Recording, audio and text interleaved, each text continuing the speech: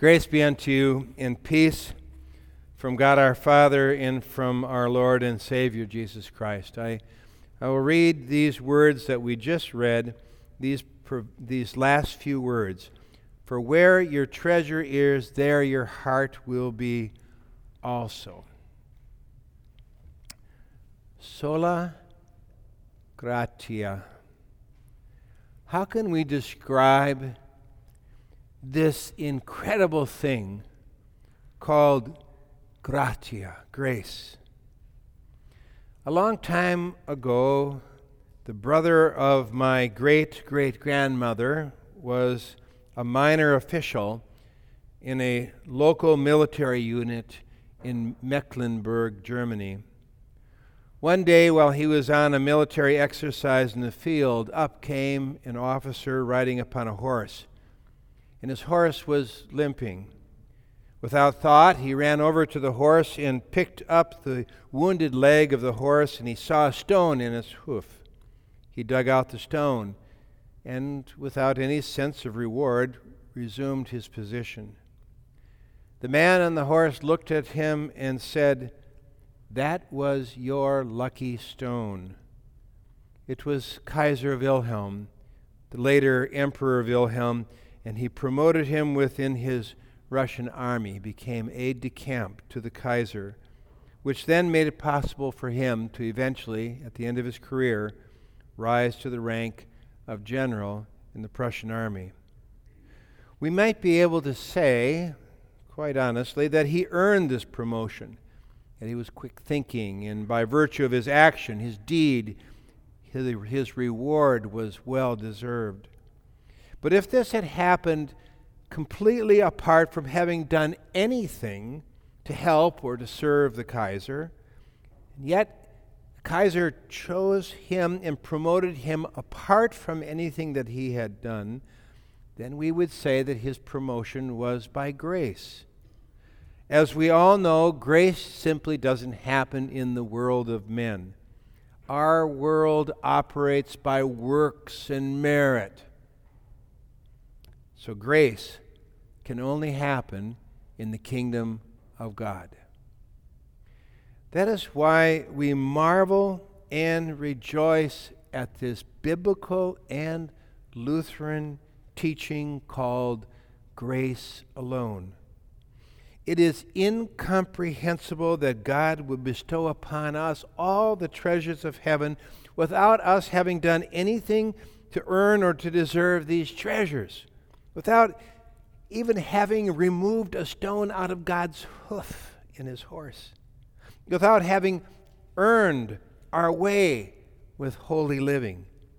To make his grace even clearer and greater in our eyes, God has chosen to give his grace to people who most earnestly are not worthy of it. God simply gives the gifts of forgiveness and life and salvation completely apart from anything that we have done.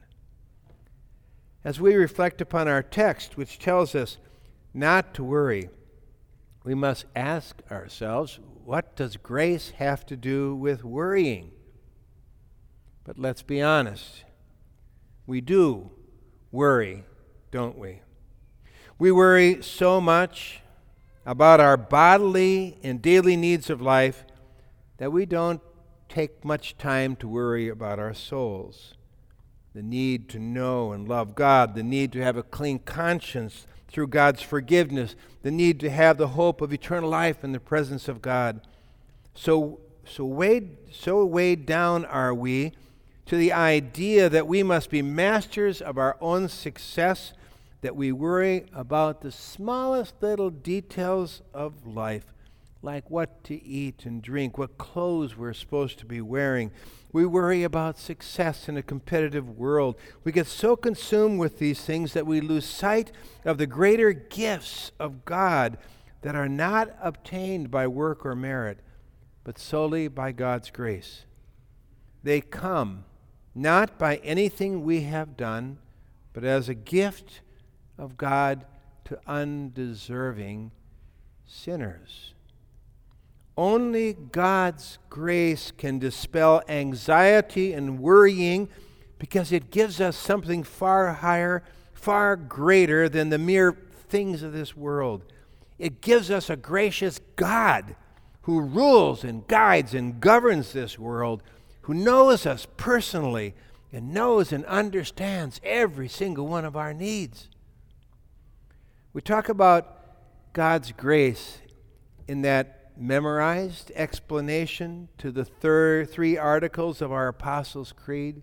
Our confirmands know them, I'm sure, by heart. He has given me my body and soul, my eyes, ears, members, and so on and so forth.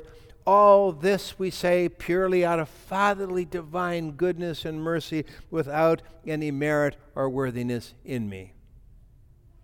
And we go to the second article, who has redeemed me, a lost and condemned person, purchased and won me from sin, death, and the power of the devil. And then we come to the third article of the Apostles' Creed. I believe that I cannot by my own reason or strength believe in Jesus Christ or come to him, but the Holy Spirit has called me by the gospel, enlightened me with his gifts, sanctified and kept me in the true faith.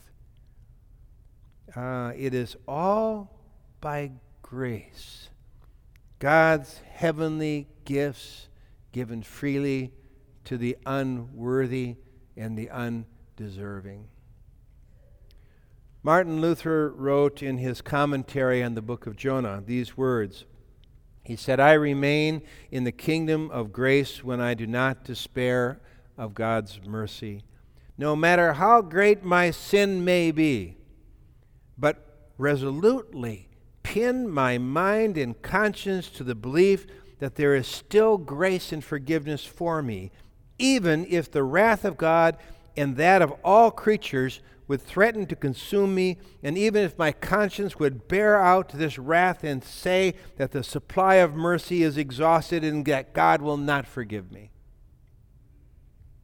He says, resolutely pin my mind and conscience to the belief that there is still grace and forgiveness for me. Listen to those words. He goes on to say, this is no longer human righteousness based on our works and power, but it is an angelic, yes, a divine righteousness based on faith and spirit and devoid of any works.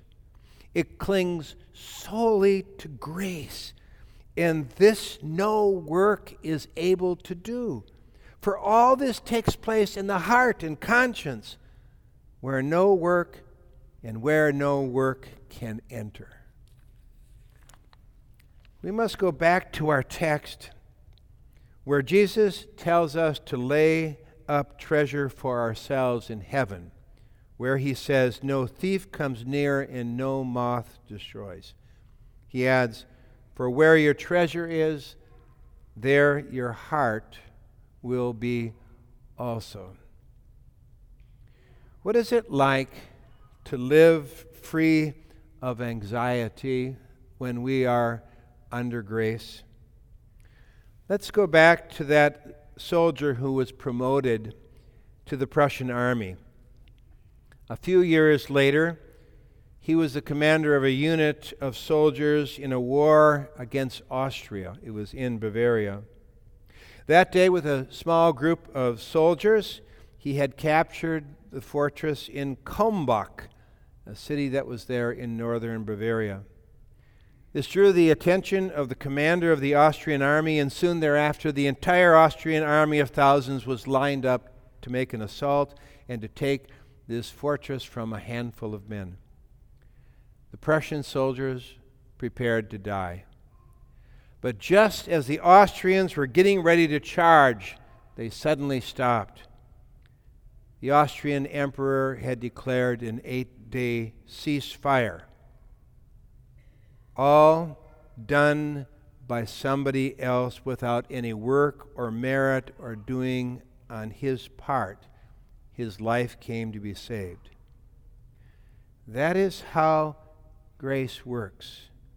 God has, completely apart from us, put away our sins through the work of what Christ did for us there at the cross. The devil, our adversary, has been conquered. The war is over. Satan no longer has the power to accuse our conscience, for the blood and the forgiveness of Christ sets us free from the accusation and power of sin and death. The world may look to us as though we are under siege, but we're not. The war is over. The battle's done. God has in Christ put away all sins, and He has done this as a gift of grace, without any merit or worthiness on our part. That grace comes from heaven. Put your treasure there, and with all the saints of Christendom, join in the chorus of praise. Solus Christus, sola scriptura, and sola gratia. It is all by grace, and grace alone. Amen.